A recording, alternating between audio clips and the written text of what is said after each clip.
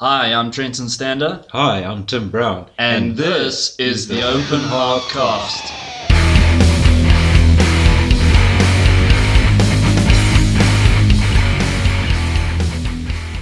And we're back with a fresh cup of joe. A fresh cup of joe and a smoke. Smoking a pancake. Pipe in the knife? No. Cigar and a waffle? No. And there's simply no bleaching. Oh, fuck. Yeah, Anyway, so we were talking about finding inspiration, and before we started this, the second section of the podcast, Tim has already got his story lined up. Yeah, my inspiration at the moment is David Goggins. That man is a fucking machine. He's a machine, for sure. He's not human. He's not human. I think he's alien. But, you know, for someone, he's an ultra runner. He's a retired Navy SEAL. He's done quite a bit of shit, but he's done a ton of ultras. Actually, a shit ton of ultras. And for those of you who don't know what a shit ton is, according to Walter Sorrells, it's 4.673 metric tons. Walter Sorrells here with more tips for the knife maker. Finding inspiration in the workshop can be a difficult thing as a knife maker. Now, especially... No, we're not going to go down that avenue. No, I love that guy. He's actually got legit advice, like really, really good advice. I think. Yeah. But yeah, my inspiration is David Goggins, because that egg is just a fucking machine. I mean, the beginning of this week, I was in a dark place because I had to go to the fucking day job of mine. Fuck, I hate it. But yeah, I was in a dark place, and David Goggins just finished the Moab 240, which is a 240-mile trail race. He finished second in a time of 61 or 62 hours. Don't quote me on that, but it's a fucking badass race, that. And it's not like he didn't have his issues. I mean, he had issues with his feet and things like that. Yeah. But yeah, he posted a video on Instagram, and it just switched my mood completely. He was English. He was just sending a message to his mom, who had said that maybe it's time. He's 45. He's got bad knees. He's had a good run, but now it's now time to hang up his shoes. And he says, I almost believed you for a bit, but then things that are unfinished, they haunt me. And so he went because he didn't finish the Moab 240 last year. He got high altitude edema or whatever. He had fluid on his lungs. Yeah. And he had to leave the course, so he was disqualified, which is in the rules or whatever. Although he did come back the next day against doctor's advice, don't go to high altitude, he went back and he finished the route to just before the finish line, because you can't officially finish the race. That shows the kind of person that guy is, because that is extreme mental strength. And it was still unfinished business for him. Yeah. And I love watching his short little videos on Instagram. He posted one because he had his knees drained a couple of months ago because they fucked. And then he posted a video, and there he is, fucking in his shorts, running, ripped body, and he's like, "You motherfuckers thought I was done, thought I was gone, but I'm sad to tell you, I'm back, motherfuckers."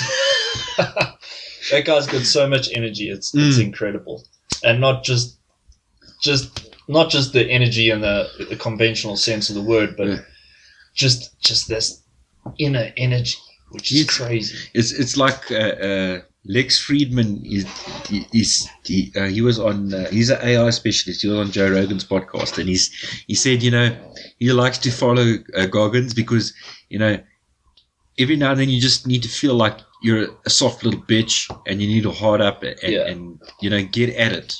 Whatever you're doing, whether it be fucking running or knife making or bushcrafting, you need. At some point, you need to get off your ass and fucking get at it. And that's about finding inspiration. Sometimes it's you can't wait for inspiration to find you. You actually got to get up and get into the motion of things. Absolutely. And you will get the inspiration. Absolutely. So, one of the things is when you're battling, and I battle a lot sometimes, is that just go and do one simple task. Set your mind to do one simple task. For me, it is getting out of bed in the morning and just making the bed, which I didn't do today because I'm off because my wife is away for the weekend. But it's like, just get out, do one simple task and take it from there. Yeah. So it's setting like mini goals. So like, if I'm not, I know I've got orders to finish and I'm not in the mood, or just in a dark place, it's like, go put a podcast on, sit and do some drawing. Yeah. Go do a little bit of hand sanding. Even if you only do like 2 grits, at least you've achieved something, and you can say, look, it was a shit day, but at least I got A, B, and C done. I made my bed. It's a mental game. It's a big mental game. And your mind is like a muscle. Yeah. The more you practice not finding excuses and practicing getting shit done, you become better at it. Yeah. Now, yes, depression is a real thing, and all these different things taken into consideration. It's all dependent on your lot in life. But at the end of the day, by and large, you're in control of your own. I don't want to use the word destiny, but you're in control of your own life, and you're as in control as you want to be. It says, I have to bring up a David Goggins quote since he's my inspiration. Is like, at some point you have to realize the cavalry ain't fucking coming. That's it. You've got to get up off your ass and just get at it. Yeah. Even if it is fucking like pulling teeth, you just. And the act of getting into motion, although it's difficult, once you're in motion, you stay in motion. That's why I like weed so much. Yeah, but because look, it's not something that a lot of people respect, and people have got a very bad relationship with weed, I think, and that's okay too. But I think that, like, for me, it opens me up, and it makes me think about things that I don't generally think about, and it also helps me get into that flow state. We were speaking about it. We were speaking about it earlier. In the car, yeah. In the car, and we were talking about the flow state. Yeah. And it's I mean, even Joe Rogan, I mean, he says weed drives him sometimes. It's like, he gets that paranoia, is like, fuck, I've got to get shit done. Yeah. And some people it works, it's like any medication. For some people it's going to work, for some people it won't. Who was saying that? Somebody was saying, I was watching this guy on YouTube, and he was saying that this is actually quite ironic because it actually relates to what we're talking about right now. And he was saying that a lot of his audience say, how do you get so much shit done in the workshop? Like, so he works with wood specifically. So he makes furniture and shit. Who's this now? I'm trying to remember the guy's name, but because now I'm interested. Yeah, I'll try and find him and send you the link, but I can't remember the guy's name. It's the first time I've watched his channel. But he was basically giving a few tips and tricks on woodworking tips that he picked up along the way. And then he was also talking about, a lot of his audience said that, how do you get so much shit done in your workshop? Like, how are you so productive? And he said that the way he thinks about it is that his life depends on it. Like, yeah. So he says that whenever he's building something, he thinks about, I'm building myself a, what do they call it? Like a, the zombie apocalypse thing. We've got this underground thing. What is that called? A bunker. Bunker. Yeah. He's like, I'm making a bunker, and I've got this much time. And if I don't complete it in that time, I'm dead. Now, I know that's very radical, but it's you've got to find what works for you and what drives you. Yeah. And then once you find that, execute on it. Yeah, it's. I wanted to say something, but now the squirrels came. The squirrels. They are abundant. Get a shotgun. Oh yeah, it was an author, and someone asked him, "How do you manage to write so much?" And he said, 200 miserable words a day. Sure. So he just sets a task of, I'm just going to write 200 words. Yeah. And whether it's good or bad or whatever, I'm going to write fucking 200 words. Yeah. So, like, I was at Master Jack on Thursday when Trenton was getting bitch slapped around on his apprenticeship. But I was saying to Jack that I want to join the guild because it's, I think it's I want to push my knife making skills to the next level. And his first words were, "So that means you're willing not to make a shit knife ever again." Yeah. And I'd never thought of it in that sort of perspective. And actually joining the South African Knife Makers Guild, if you pass the entrance criteria, it actually means you're not going to build another shit knife again. Because if you do, you get 3 strikes, don't you? I don't even know if you get 3 strikes, but if you get a complaint and you cannot rectify it, they can actually take your membership away. Yeah. And any time as well, they can ask you to resubmit knives. Yes. So it's a pressure. It is a pressure, but it's a healthy pressure. It's a healthy pressure. And it's the same, I don't know who said it, but someone said it, if you want to improve your efficiency in making a knife, set yourself a limit. And what you have to do is, when you reach the 10 hours or the 20 hours, whatever you're going to spend on that knife, if that knife is not finished, you have to chuck it in the fucking bucket. That sounds like a Niels thing. I don't know if it's a Niels, but someone said it. But it's a scary prospect because you may just be half an hour away from finishing it. But you have to have that dedication to say, I said I'm going to chuck it in the fucking bucket if I don't get this done in this amount of time. Yeah. And just on that topic, look, we've spoken about it before, but the 48-hour dagger build. I know Jacques Mungus did a few things after that, like the 48-hour Bowie build and the sword build. We did the sword build. Yeah. When I realized how incapable I was of completing the dagger build, I was like, fuck that. But it wasn't out of a bad attitude. It was just that I was literally not capable of producing anything at that point because I had to, for the dagger build, I had to use a file. Already hardened file because I couldn't heat treat. I didn't have quenching oil. I didn't have a forge. Now, sure, you could come up with other ways of doing it, but yeah, it was a mission. Anyway, I completed the dagger build just. But it was built entirely of scrap. Yeah. Every single thing was scrap.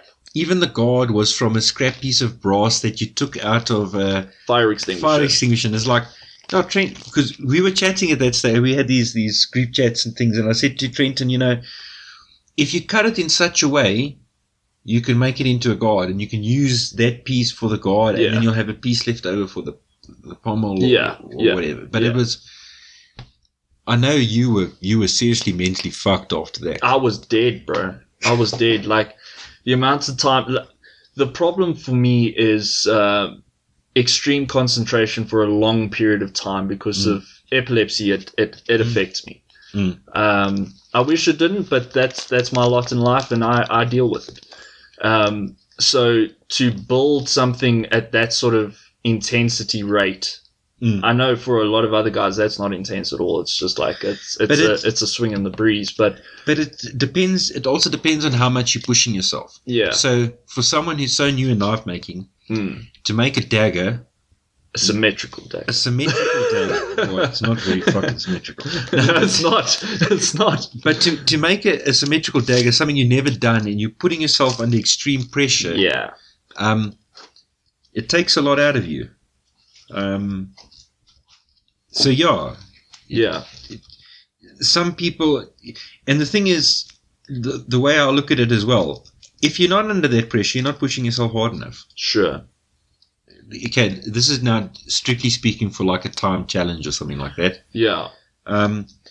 Look, you don't want to do that every single day because you will burn yourself out. Yeah. Yeah. Been there, done that, got the t-shirt a couple of times already. Look, if you're capable of doing it, I think it's a good thing. Yeah. But I think Niels could do that every day of the week because he's just a fucking animal. I don't think so. He's busy with so many things. Yeah. Yeah, but I mean, if he wasn't busy with so many things, sure. he could do that. He could, yeah. But I'm not saying it's not possible. It's just that he's always busy with so many different things. And it's like incredible. I don't think that guy fucking sleeps, to be honest. Dude, how do you sleep when you've got so much stuff that he does? Like it's. But I think he's gifted in a way that he can handle it. For me, I'm not very good at multitasking. It's a misnomer. It's a misnomer. It's like I can't work on different projects at a time. Because my focus, I get sort of hyper focused, so I can only really truly focus on one project at a time. So I can't work on one project. Okay, I've done X, and I'm going to move on to the next. Go work on this part and that, because then my brain just goes into, hey, but we were busy there, and I can't get that focus. That's why if I get interrupted while I'm working, yes, it interrupts that flow big time. I get so buff. Yeah, it's like if I'm driving and someone phones me, I'm in a bad mood already. Yeah, because I'm fucking driving. I don't have time to speak on the phone. I can barely concentrate while I'm driving. Never mind concentrate on driving and work with the phone. How important do you think it is to slow the fuck down? It's very important. Yeah. I mean, that's what I like about hand sanding, particularly. Yeah. It's like, it's still work, but it causes you to slow down. It causes you to slow down. Yeah. So you need to stop and breathe a little bit sometimes. Yeah. And my brain starts going into overactive mode, and then I need to slow the fuck down. Yeah. Because then I start fucking up at too many things. So what I like to do, especially if I'm hand sanding, is I'll put a podcast on. Yeah. There's a really great podcast that I listen to. It's called Open Hearthcast, which is what you listen to right now. Shameless plug-in right there. But I'll listen to our podcast, or I'll listen to the Forgecast, which is another great podcast. It's incredible. I love the Forgecast. Or I'm listening to the all-time best ever Joe Rogan Experience. Yeah. You know, I think you got me onto Joe Rogan. Yeah. I had watched his... Thanks, bro. I had watched his... man, he was interviewing this rapper. What's his name? Wiz something. I can't remember. But wasn't it Pat Malone? No, not Post. He did interview Post Malone, which was also a great episode. I really enjoyed that because Post Malone's, like, I don't generally listen to rap. Yeah. There's some rap that I can listen to, but I mostly listen to rock and many different types of music. But Post Malone is a good, it's a good refresher for me. You know, like I'll listen to a whole bunch of different rock music and then I'll go to Post Malone, and that just sort of resets what I like listening to. I don't know how to quite put it, but anyway. This guy, whatever his name was something, I can't remember. But he does kickboxing and all sorts of things, and he's been doing it for about 2 or 3 years. Don't quote me on it, and he's ripped. He's like, he used to be skinny as fuck, and now he's like ripped, and you can actually see he's really been focusing hard on this. And this guy blazes all day. Like, always a rapper. All day. That's what he does. Like, he's in the studio, he gyms, and he blazes. And that's it. Yeah. I'm sure he does other shit too, but how did we get onto this? That's how you got onto Joe Rogan. Yeah, that's how I got into Joe Rogan. But what I was going to say, we were talking about slowing down. Okay. Now, this is something I wanted to mention. Before you mention it, I'll get to what I do with a handstand. So if I'm my brain is overactive or whatever, or I'm overthinking shit, then when I need to slow down, then I'll do some handstanding. I'll put a podcast on, or I'll put music on, and I'll handstand. And that simple, repetitive task gives your brain time to slow down a little bit and to think and process information, because you get that information overload, and my brain goes to division by zero, cannot compute, fucking error, throws the smoke out the ears. Yes. Yeah. No, it's important. So, look, I've always known that slowing down is important, but it became particularly evident to me when Jacques Mungus came to visit me. Okay. And I was saying to him, because he was like, "Where's your grinder?" Because my grinding room is separated from my workshop. And I was like, "Yeah, look, I want to keep the grinding room there, but at the same time, I've been contemplating keeping it inside the actual workshop." And he's like, "Don't." 2 reasons. He's like, first of all, it makes things fucking dirty. I'm like, yeah, I get that. And he's like, the second thing is, you've got to walk to your grinding room. That takes time. So I'm like, yeah, that's the problem. He's like, no, it's not a problem. He's like, take that time to slow down and figure out what you're going to be doing. That's so true. And that, for me, like, it's such a simple statement, but it's so true. And that's coming from a guy who's been making knives for what? 4 or 5 years. 4 or 5 years. About the same time I've been making knives. Yeah. But he's made a shit ton of knives. He's made a shit ton of knives, yeah. I think he may have made more knives than you. He's made more knives than me, definitely. But he has the benefit of having had a power hammer, which is now... That was the power hammer I used to work on when I got the chance. And me and Jacques used to work on a straightforward barter system.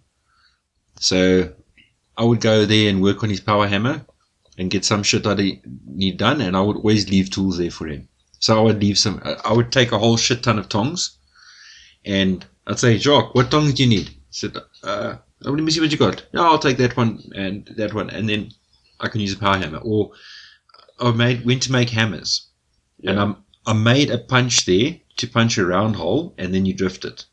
Because when you punch a round hole in a hammer, you don't have to worry about the eye lining up, because when you squash it on the sides again, it makes the eye the right shape. And it's symmetrical. Okay. But that tool I can't really use in my workshop. So I just left it there because Jacques was playing with making hammers. And he said, "Thanks for leaving that tool for me." I said, "Yeah, I know. I left it there with a reason." Yeah, But, he's a really cool guy. Like, I didn't know if I was going to get on with him when I spoke to him over the phone. Yeah. Because he seemed a little bit withdrawn in some ways. But... And I mean, the first time I spoke to you, you also seemed a bit withdrawn, but... Now you can't shut me the fuck up. Now I can't shut you the fuck up, damn. But, I mean, meeting him in person was a brilliant experience, and he just gave some really good pointers, which is great, because that's what I like so much about the guys, especially here in South Africa, and you get your bastards all over the world. Within whatever industry you're looking at. But by and large, the makers in South Africa are very, very helpful. And very giving. They're very giving. And resources. And also, a lot of them don't take things personally. So, like, I can tell Trent to fuck off and he'll tell me to fuck off. But in a good way. Although we don't. But it's... It's a mutual respect, I think. Where someone will say, "Oh, but I think this is..." No, fuck off, that's not cool. And I think, maybe not. But we have a very good, healthy knife-making community in South Africa. And you've also got to learn, if you're going to become a knife maker, you've got to learn to put your fucking ego aside. You've got to put it away in a cupboard until you go, like, I don't know, do some manly shit. I don't know. But like, that's the thing for me is like, guys with ego it's mind blowing. Ego doesn't last in the knife making community because the thing is, if you're going to be a duos, you have to learn how to play with the other children. Yeah. And if you can't play with the other children, nobody likes you. Nobody wants to help you. Nobody wants to help you. Yeah. And you'll be at a point where you need some help with a specific task, and because you're a duos, nobody's going to help. And you're going to have to take the very hard path. Yeah. So that's actually rule number 4. Don't be a duos. Yeah, I think we've got a lot of rules, but they're sort of unspoken rules. It's kind of like the don't take the neighboring urinal. It's an unspoken rule. Yeah, you know. You don't have to write that one down. And those separators between you are just a facade of privacy. Yeah. And then you talk to the fucker next to you, you think it's okay, and he's like, "What the fuck, dude? Yeah. What are you talking? Why are you talking to me while I'm pissing?" Yeah. And it's like, okay, I'm sorry. Anyway. It's kind of like that. It's an unspoken rule. Don't let ego get involved in your progress. Yeah, because, I mean, everybody's on their own journey at their own speed. And you don't need to be a dick about it. If you take children, for example, children are always asking questions. There's no ego involved. Yeah. There's, I mean, look, I'm not a parent, so I wouldn't really know, but I think that kids, we can learn a lot from kids in terms of just removing ego from whatever it is that you're doing, because you cannot learn shit if you are egotistical. If you have a chip on your shoulder about something, get over it, figure out, do some self-evaluation, figure out what shit is making you like that, get over it, and then you will progress. Yeah, I mean, when I was still a student, that was many years ago. I was still a student, dude. You learn every day. No, when I was at university. Oh, when you're at university. When university is the fountain of knowledge where many people go to drink. And that's what I did. That's why I took it on. Weed. Yeah. Shit. But we had the shooting club, so I was part of the committee, and we used to teach people how to shoot, and it was just easier to teach chicks how to shoot because they actually listen to you. Yeah. And they don't have that ego, like, I'm a guy, I'm supposed to know how to shoot type of thing. Dude, and it's so frustrating. It's like, it's like you must watch. You have to watch an episode of Cleared Hot, Andy Stumpf with the comedian Brandon Callum. They talk. It's the tactical arsehole. Okay. Because Andy Stumpf's a retired Navy SEAL, so he knows shit about shooting, and Brandon Callum, he's just he's a comedian, an actor. So like he'll be like pretending, and Andy Stumpf's constantly on him. Stop crossing your fucking thumbs. It's not how you hold a gun. That's hilarious. But like, this is the thing. Like, you spoke about teaching women how to shoot and how that's easier. And it's funny that you mentioned that, because with the bushcrafting courses, I found that women were much better at taking their time to figure out how to. The guys did it quickly, but the girls took the time to do it perfect. Yeah. And when I say perfect, it was the best they could do. The guys just cracked it out. Yeah, the guys are like, fuck, this guy's getting me. I've got to beat him. Yeah. And I don't think it's even a conscious decision a lot of the time. It's just like, it just feels like they should be. I mean, I was at Huntex at the Morris stand, the Morrick Neve stand, when I was ambassador for Morrick Neve. And I was teaching this one lady. We had a stand there where we were carving spoons and bowls and things like that with all the more Sloyd knives and things like that. And I was teaching this lady how to carve a spoon. And this husband of this lady came through, and he was like, no, that's not how you do it, and this is the wrong kind of wood to use, and what, and this is pine. I'm like, it's not pine. And he's like, no, it's pine. I know. I've been working with wood for ages, and I know it's pine. And I'm like, well, that's funny, because it's yellow tonguewood. Yeah. Yeah. Was it yellow tonguewood? I think that's wood. Yeah. It was yellow something. And he was just arguing the toss, and I was just like, some arguments are just not worth having. Yeah. Especially when you know what you're talking about. Yeah. Like, get on your bike and fuck off. Yeah. Anyway, the lady was great, and she took from that experience. She took a full set of Morik Neave Sloyding knives. Awesome. So yeah, it's brilliant, and the chicks were just cracking at it, and they would, because they take the time to just listen and understand what it is that you're saying. They do it quite well. Obviously, with time, it gets way better. Well, I think it's a male thing where you're expected to know it. So even a lot of men suffer from imposter syndrome. So you feel like you're there to do a specific. It's like in your job. You're there to do a specific job, and even if you don't know what the fuck you're doing, you got to pretend to know what because the people are paying you money. Yeah. And even though you do know what you're doing, you've got that doubt in your mind. Yeah. I hope they don't figure out that I don't know what the fuck I'm doing. Yeah. Because most of the guys don't know what the fuck they're doing. Yeah, it's you're still trying to figure out the right way to do the thing that you're doing. And even if, Stuart's been making knives for a long time. Yeah. And he's still learning as he's going along, because he's trying to improve his skill, but he doesn't want to stay at the same level where it's just a comfort.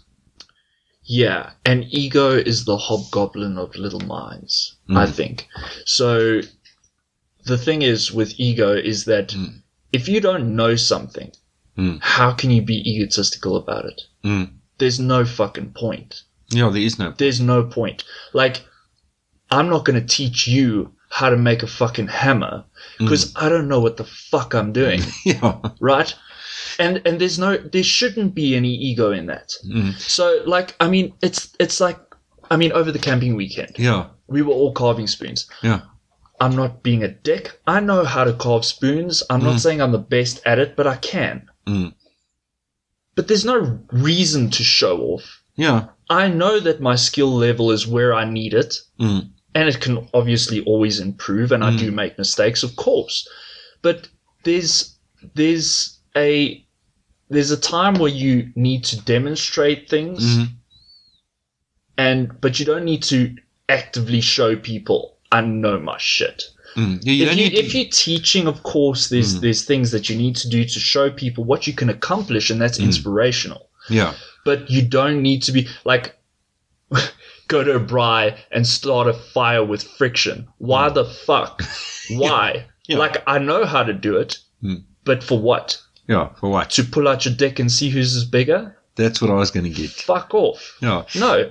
There's a time and place to display your talent or your mastery of a thing. Absolutely. But there's also time to sit back and allow other people to partake in that activity. Yes, and to learn themselves. And if you see them doing something unsafe, yes, you help.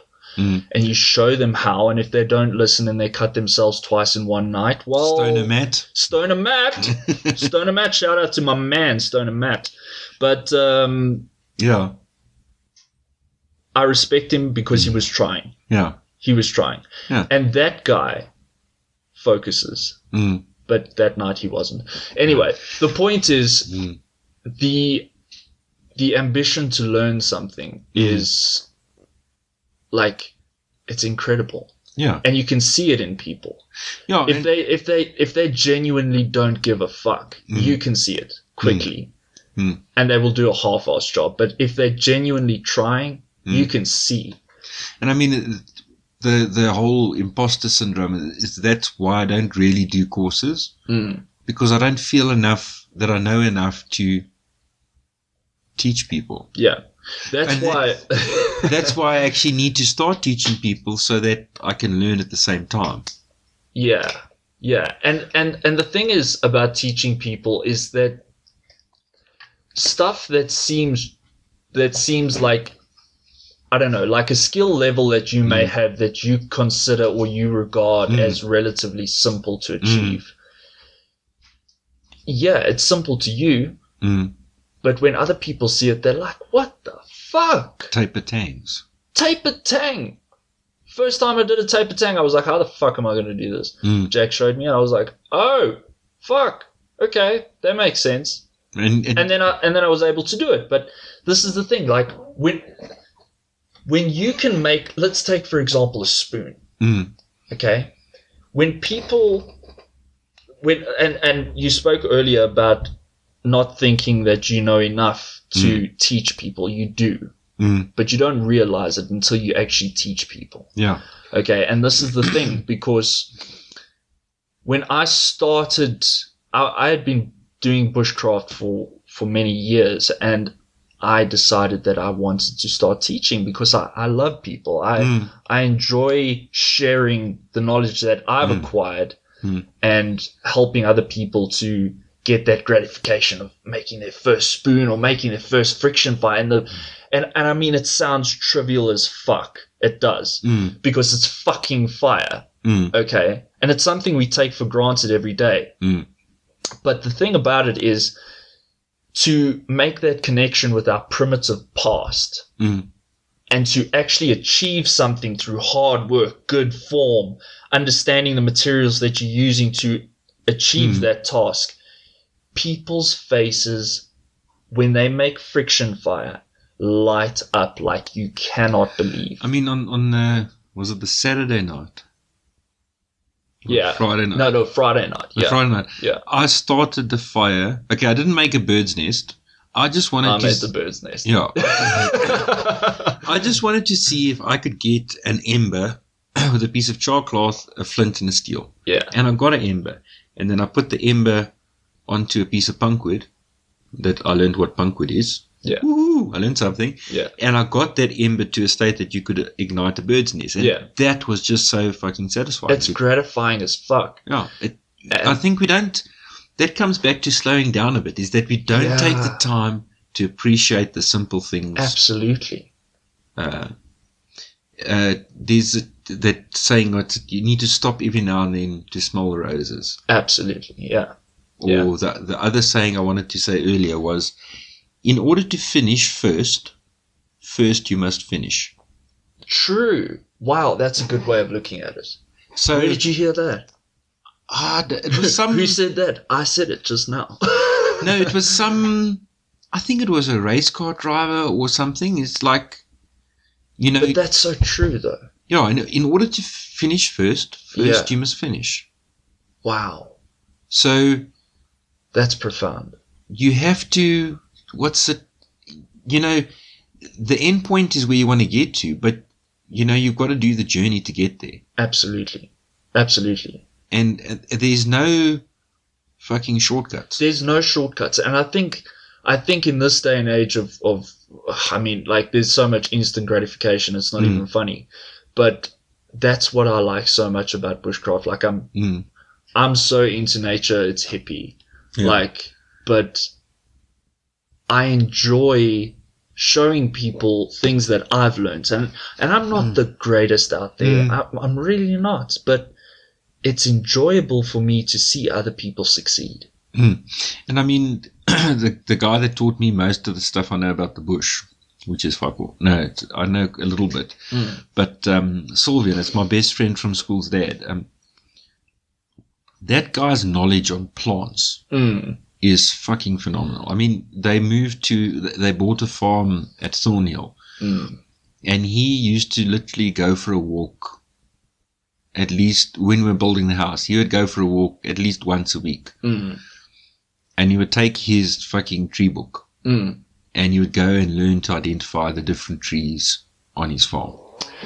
And learning how to identify trees is a great thing to do, but learning what those trees can do for you is even more incredible. No, and I mean, he doesn't just go, oh, it's a yellowwood. He'll know the scientific name. He'll know the family. Yeah. And he'll know how to identify it from the type of leaf. And then you go to how the branches are, or the bark on the tree. And whether it's tight-grained or softwood. Or and the sap and all sorts of things. So, his knowledge on that. But what was great is when we used to go out hunting or go walking in the bush, he would show me small little things, little tidbits here and there. Yeah. And you start picking up on so much. It's not just bush. Yeah. It's not just every bush has got because it's Thornhill, every bush has got a thorn on it, just about. Yeah. But it's like, this is this type of tree. And they used to use that for, like, Ulinote, wild olive. Yes. They used to use it's a very strong wood, but the knobkitties. Yeah. Yeah. They used to make it out of wild olive. We used to make them. We used to harvest them out in the bush and make knobkerries. And the thing is, he also taught me that when you're hunting, if you're hunting in a certain area, the bushbuck like the wild olive leaves. Is that right? Okay. But because they are limited in height, they can't always get to the leaves. Sure. So if you want to sort of bait a trap, sort of what type of thing, you break off some branches and you leave them on the ground. And this is bushbuck, eh? And this is bushbuck. Okay. So they'll come and they'll find that, and then you can pick up if they are active in the area or things like that. I wouldn't even say that's baiting, because it's just being resourceful. Yeah. It's bush knowledge, and and you're making your job easier because of your bush knowledge. Which is clever. It's clever. That's very clever. I mean, there's pros and cons to baited or strictly baited hunts. Look, if you go to a lucerne field and you fucking wait there to shoot, that's not hunting. It's a different way of doing. It's not hunting, but it's harvesting meat. Sure. That's the thing. Like, look, you can get stuck up on the sort of ethics behind hunting and whatever, like shooting off the back of a bucky is, in my opinion, it's not hunting, but that's my opinion. Yeah, it's not hunting, but it's harvesting meat. It's harvesting meat. Yeah. Because at the end of the day, because of the situations where we live, everything's fenced. Sure. So when the population gets to a point where it starts becoming detrimental to the environment, you need to control the numbers. Yeah. And if you're in a farming area, and you're growing certain crops, if a troop of baboons comes through there, they can wreck that harvest. Yeah, absolutely. I mean, it affects your livelihood. Baboons break shit for no reason. Oh, and they love fucking shit up. Yeah, they've got the art of look at this. Let's see if we can fuck it up. Yeah. But I mean, bush pig and warthog. Yeah. If they get into fields, they won't just go and eat their fill. They will just plow through the whole fucking lot. Yeah, they're very destructive animals. Yeah. And look, they're part of the environment and they need to be there, but they need to be controlled. Because we don't have the natural predators anymore. Yeah. I mean, there's leopard out there and things like that, but you don't have lion walking around on all the farms. Yeah, well, I mean, we had leopard on the reserve. But a leopard has a very limited impact on the wildlife. Because it's all a balance. Yeah. If there's not enough food, the animals go hungry. So if there's not enough natural food, they're going to fuck your shit up. Yeah, they're going to fuck. But also, if a leopard's in an area and there's not enough animals for it, he'll go to where there's animals that he can feed on. Sure. And it's the same with buck. If there's not food for them, they're going to fuck off to a place they are going to get food, or they're going to die if they can't get there. Sure. Absolutely. But I mean, how the fuck did we get to this topic? We were talking about bushcraft. Oh, yeah, that's right, yeah. Like, so, bushcraft is like a lot of people say, oh, it's survival stuff. No, it's not. Survival is, in my opinion, a very sort of like tactical sort of way of looking, like prepper shit. And like, I'm not saying it's shit. Like, it's always good to be prepared. So I'm not knocking anybody, but I'm just saying, like, for me, I prefer bushcraft because it's selling out at the moment. If I'm honest, it's selling out because it's becoming more about the gear and less about the experience. And I mean, Paul Kirtley, a guy I interviewed quite a while back. He used to be one of Ray Mears' instructors. Okay. And I interviewed him, and I was watching the Paul Kirtley podcast the other day. Well, when I say watching it, I was watching it on YouTube. And he was talking about a knife, and he was talking about how much gear review he does do, which is very, very, very little. Because for him, bushcraft is what it is. It's knowledge and the application of that knowledge out in the bush. And bushcraft actually was coined, the term bushcraft, I believe, was coined in Australia originally. Because it was coined by a guy named Richard Henry Graves, he was an Irish-born Australian. Irish-born Australian, so Yeah. he's a criminal. Because you don't head up Australia unless you're a criminal. No, we're just kidding. We're just kidding, Alex. And Sam. Yeah. But yeah, But I think that's where the term bushcraft was. But I think that bushcrafting stuff comes. I think that may have the influence of the Aboriginals there, because, I mean, they were ingenious. I mean, they learned to live within the nature. Within the nature. Yeah. Yeah. So they learned what what to use different plants for medicine or for. Yeah. It's like, I think it was, okay, it's probably not legit Aboriginal stuff, but in one of Crocodile Dundee's films, it's like they were walking through the mangroves or the fucking swamp or whatever, and he came across an Aboriginal guy, and he said, "Oh, how do you walk through?" The woman asked him, "How do you walk through the thing in the night?" He said, "No, you just think your way through it." And then he's like, "Oh shit!" When he stepped in something, he's like, "Yeah, you're not thinking your way through it. You're thinking about shit." You know what that probably is referring to is the Aboriginal song maps. Okay, I haven't heard of that, but it sounds interesting.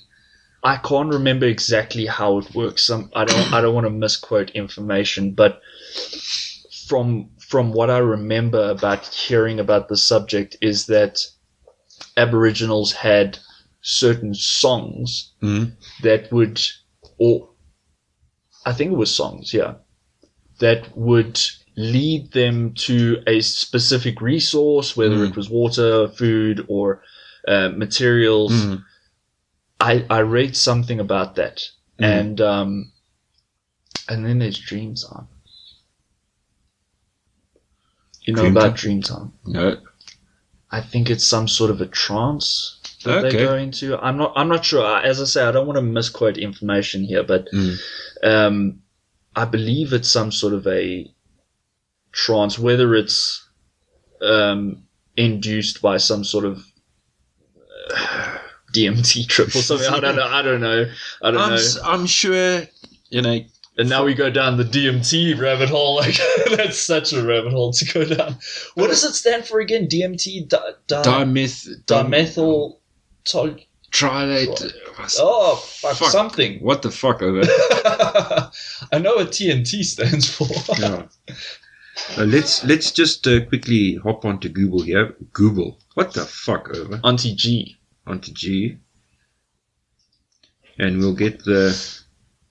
But something I learned very recently, and we had discussed this as well, is that apparently some of the acacia trees have high levels of DMT in them. Okay.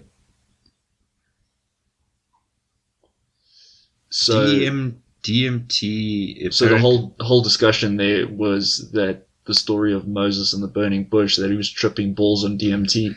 Yeah, well, it's dimethyl tryptamine. Oh, fuck. Dimethyl tryptamine. Okay. Formula is C12H16N2 That base. sounds too hectic for me to contemplate. Yeah, but it's a chemical substance that occurs in many plants and animals, and which is both a derivative and a structural analog of tryptamine. It can be consumed as a psychedelic drug and has historically been prepared by various cultures for ritual purposes as an entheogen, whatever the fuck that is. But yeah, it's Fun facts with the Open Hearth cast. I think we should do a fun facts episode. Oh, Fun facts in a section of an episode. I think that's. But yeah, DMT is it's a hallucinogenic, and there's some. My understanding is a lot of shamanic or even religious or things relied on hallucinogenics to have these visions and dreams or whatever, which apparently are quite enlightening. Which I can totally relate to. Just in terms of weed, which is not even there. I mean, that's THC and CBD. Which gives you the psychedelic effect, though? It's the THC, isn't it? The THC gives you the narcotic effect. The CBD gives you the medicinal effect. So CBD oil has got a lot of medicinal properties for anti-inflammatories and things like that. And even in epilepsy as well. Yeah. And the THC is the so-called narcotic effect, or the intoxicating effect. Is a psychedelic effect, is that the wrong terminology? That's a wrong, because psychedelic is, okay, it's a narcotic effect, but psychedelic is a different conscious level. So it's like when you are hallucinating. Okay. It's a hallucinogenic. Okay. Yeah. Okay. So that's what the psychedelics are, because the psychedelics, I think, relates to the hippies, where it's like all these psychedelic colors or these very visual trips you go on. Yeah. Where it's not to say you can't have it with weed, but in an edible format. I would say I was just going to say in an edible format. In an edible format, it's for sure. It's completely different, because if you smoke it, you get a different narcotic effect, because you're absorbing it differently into your body. But if you take it as an edible, it actually gets processed through your liver, and broken down, which brings out the hallucinogenic side of it. Right. Because, and we were talking about this earlier as well, that the effects that you get with smoking weed versus ingesting it through edibles it's completely different. It's I mean, I trip so much harder on edibles than what I do on weed. Me too. Okay. For me, smoking weed doesn't really do that much. Yeah, but we were smoking a weak type, and it was a blunt. Yeah, but it wasn't. Put it this way: it wasn't the same as when I was a student. But I think when I was a student, I had a different strain. So sure. But edibles, on the other hand, oh my goodness, that when you can start if you close your eyes and you can see the beat of the music in different colors, it's a bit hectic. Yeah, but it depends on what state of mind you're in. Yeah. So I had prepared myself mentally for it, and I was going into it with an open mind. So it's like I am in control. Yeah.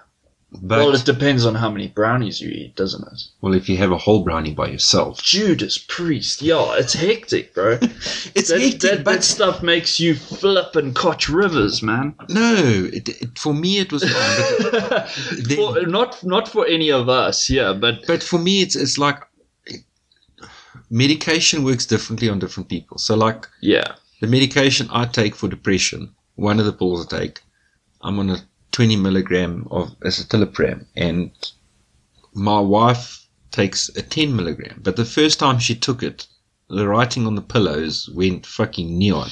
So she was tripping balls. And for me, it doesn't have that effect. Oh, fuck. Yeah. It's like, I've got a different tolerance for medication. Yeah. So like, if you give me a Stilnox, Yeah. which is a sleeping tablet, Yeah. I'll sleep for 4 hours. That's it.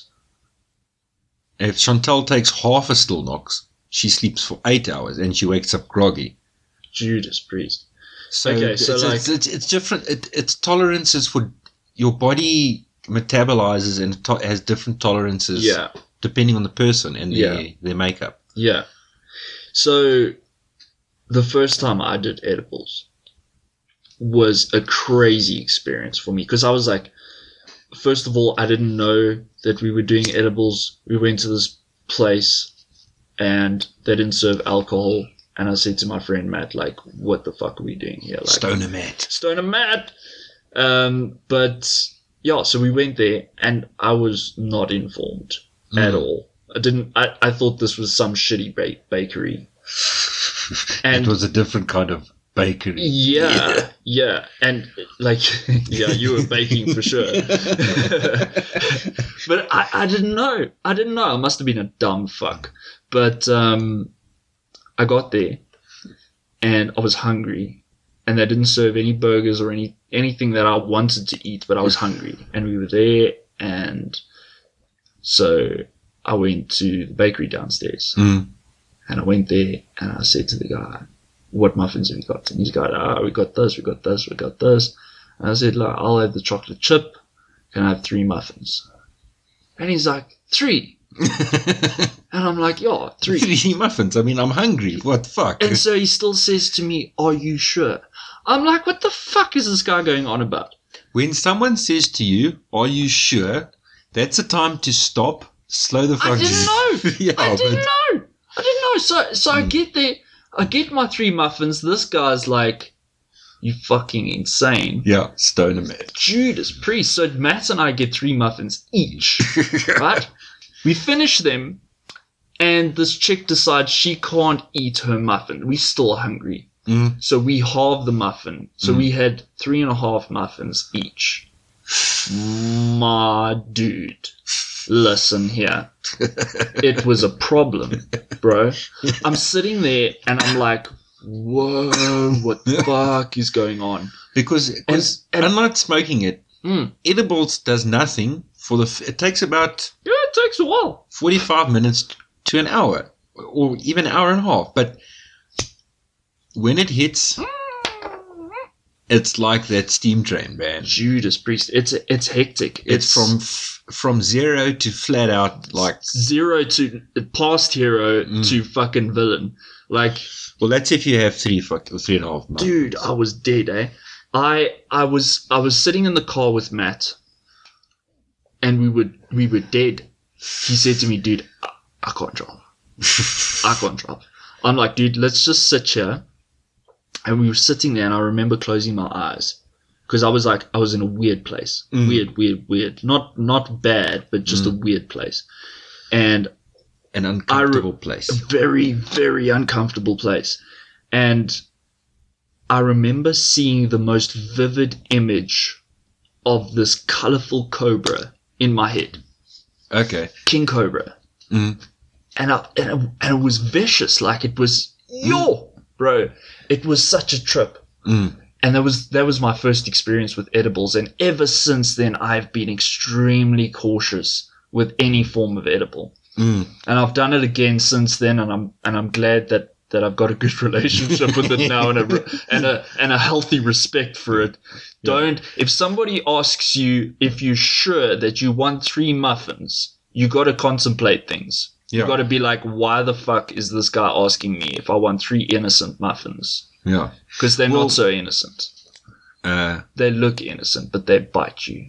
When I was dating my ex-wife, and I decided to move into a flat, or I bought a townhouse, and we decided to move in together. And my mother said to me, "Are you sure But She knew. yeah.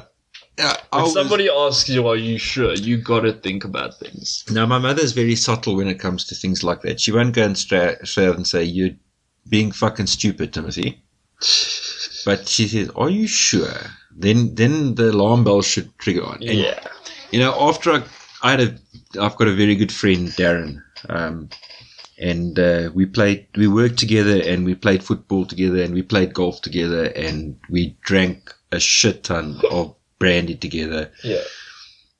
But when I got divorced, he's moved over to the UK now, and he was back for a wedding. And I had, since they got divorced, I'd met Chantal, and she was down in PE for a family holiday, and Darren was there from the UK, and he said, "Well, let's meet up, we'll go to a pub and we'll have a couple of drinks." And he's like, we walk into the place, and the first words he tells me, because it's the first time I've seen him or spoken to him since I got divorced, and he said, "I just want to tell you, I fucking told you so." Because when I started dating my crazy ex-bitch, he said, "Dude, no, Yeah. you're fucking up here. Yeah. This is a psycho bitch. Yeah. You're going to wake up one day and there's going to be a bunny boiling on your stove." What the fuck? That comes from That sounds like a Western Cape story for me. No, that comes from the movie, which you probably haven't watched because you're uneducated. Fatal Attraction. Fatal Attraction. What is that? It's a movie about a guy who has an affair with this chick, but she's a bunny boiler. That's where the term bunny boiler comes from. Never heard of it though. He tried to break it off with her. And he came home from a trip with his wife, Yeah. and she had cooked the pet bunny on his stove. What the fuck? She A was... pet bunny. Yeah, she was cuckoos, ne? Yelful. Yeah, she was not all there. That's hectic. Okay, I think we're going to have to pause it here because I think we have one of the children arriving home. Yeah. All right, so we're going to pause it. We're going to get coffee. Yeah. And then we're going to come back. And maybe we'll move on to the next topic because Yes. I think we're going down a dark passage. A rabbit hole, quite literally. A rabbit hole like it. So yeah, we're going to grab coffee. Yeah. And then we'll be back. And what are we going to talk about next? Brooklyn Knife Show. Brooklyn Knife Show. Yes, we've got some big plans there. No strippers, unfortunately. Apparently can't have strippers in a public place. But yeah, Most unfortunate. unfortunate. Yeah. Anyway, we'll be back with coffee and a schmuck. And a pancake. And a pancake. Thanks for listening to this week's episode of Open Hearthcast. Find us on Instagram at Open Hearthcast, and we'll see you again real soon.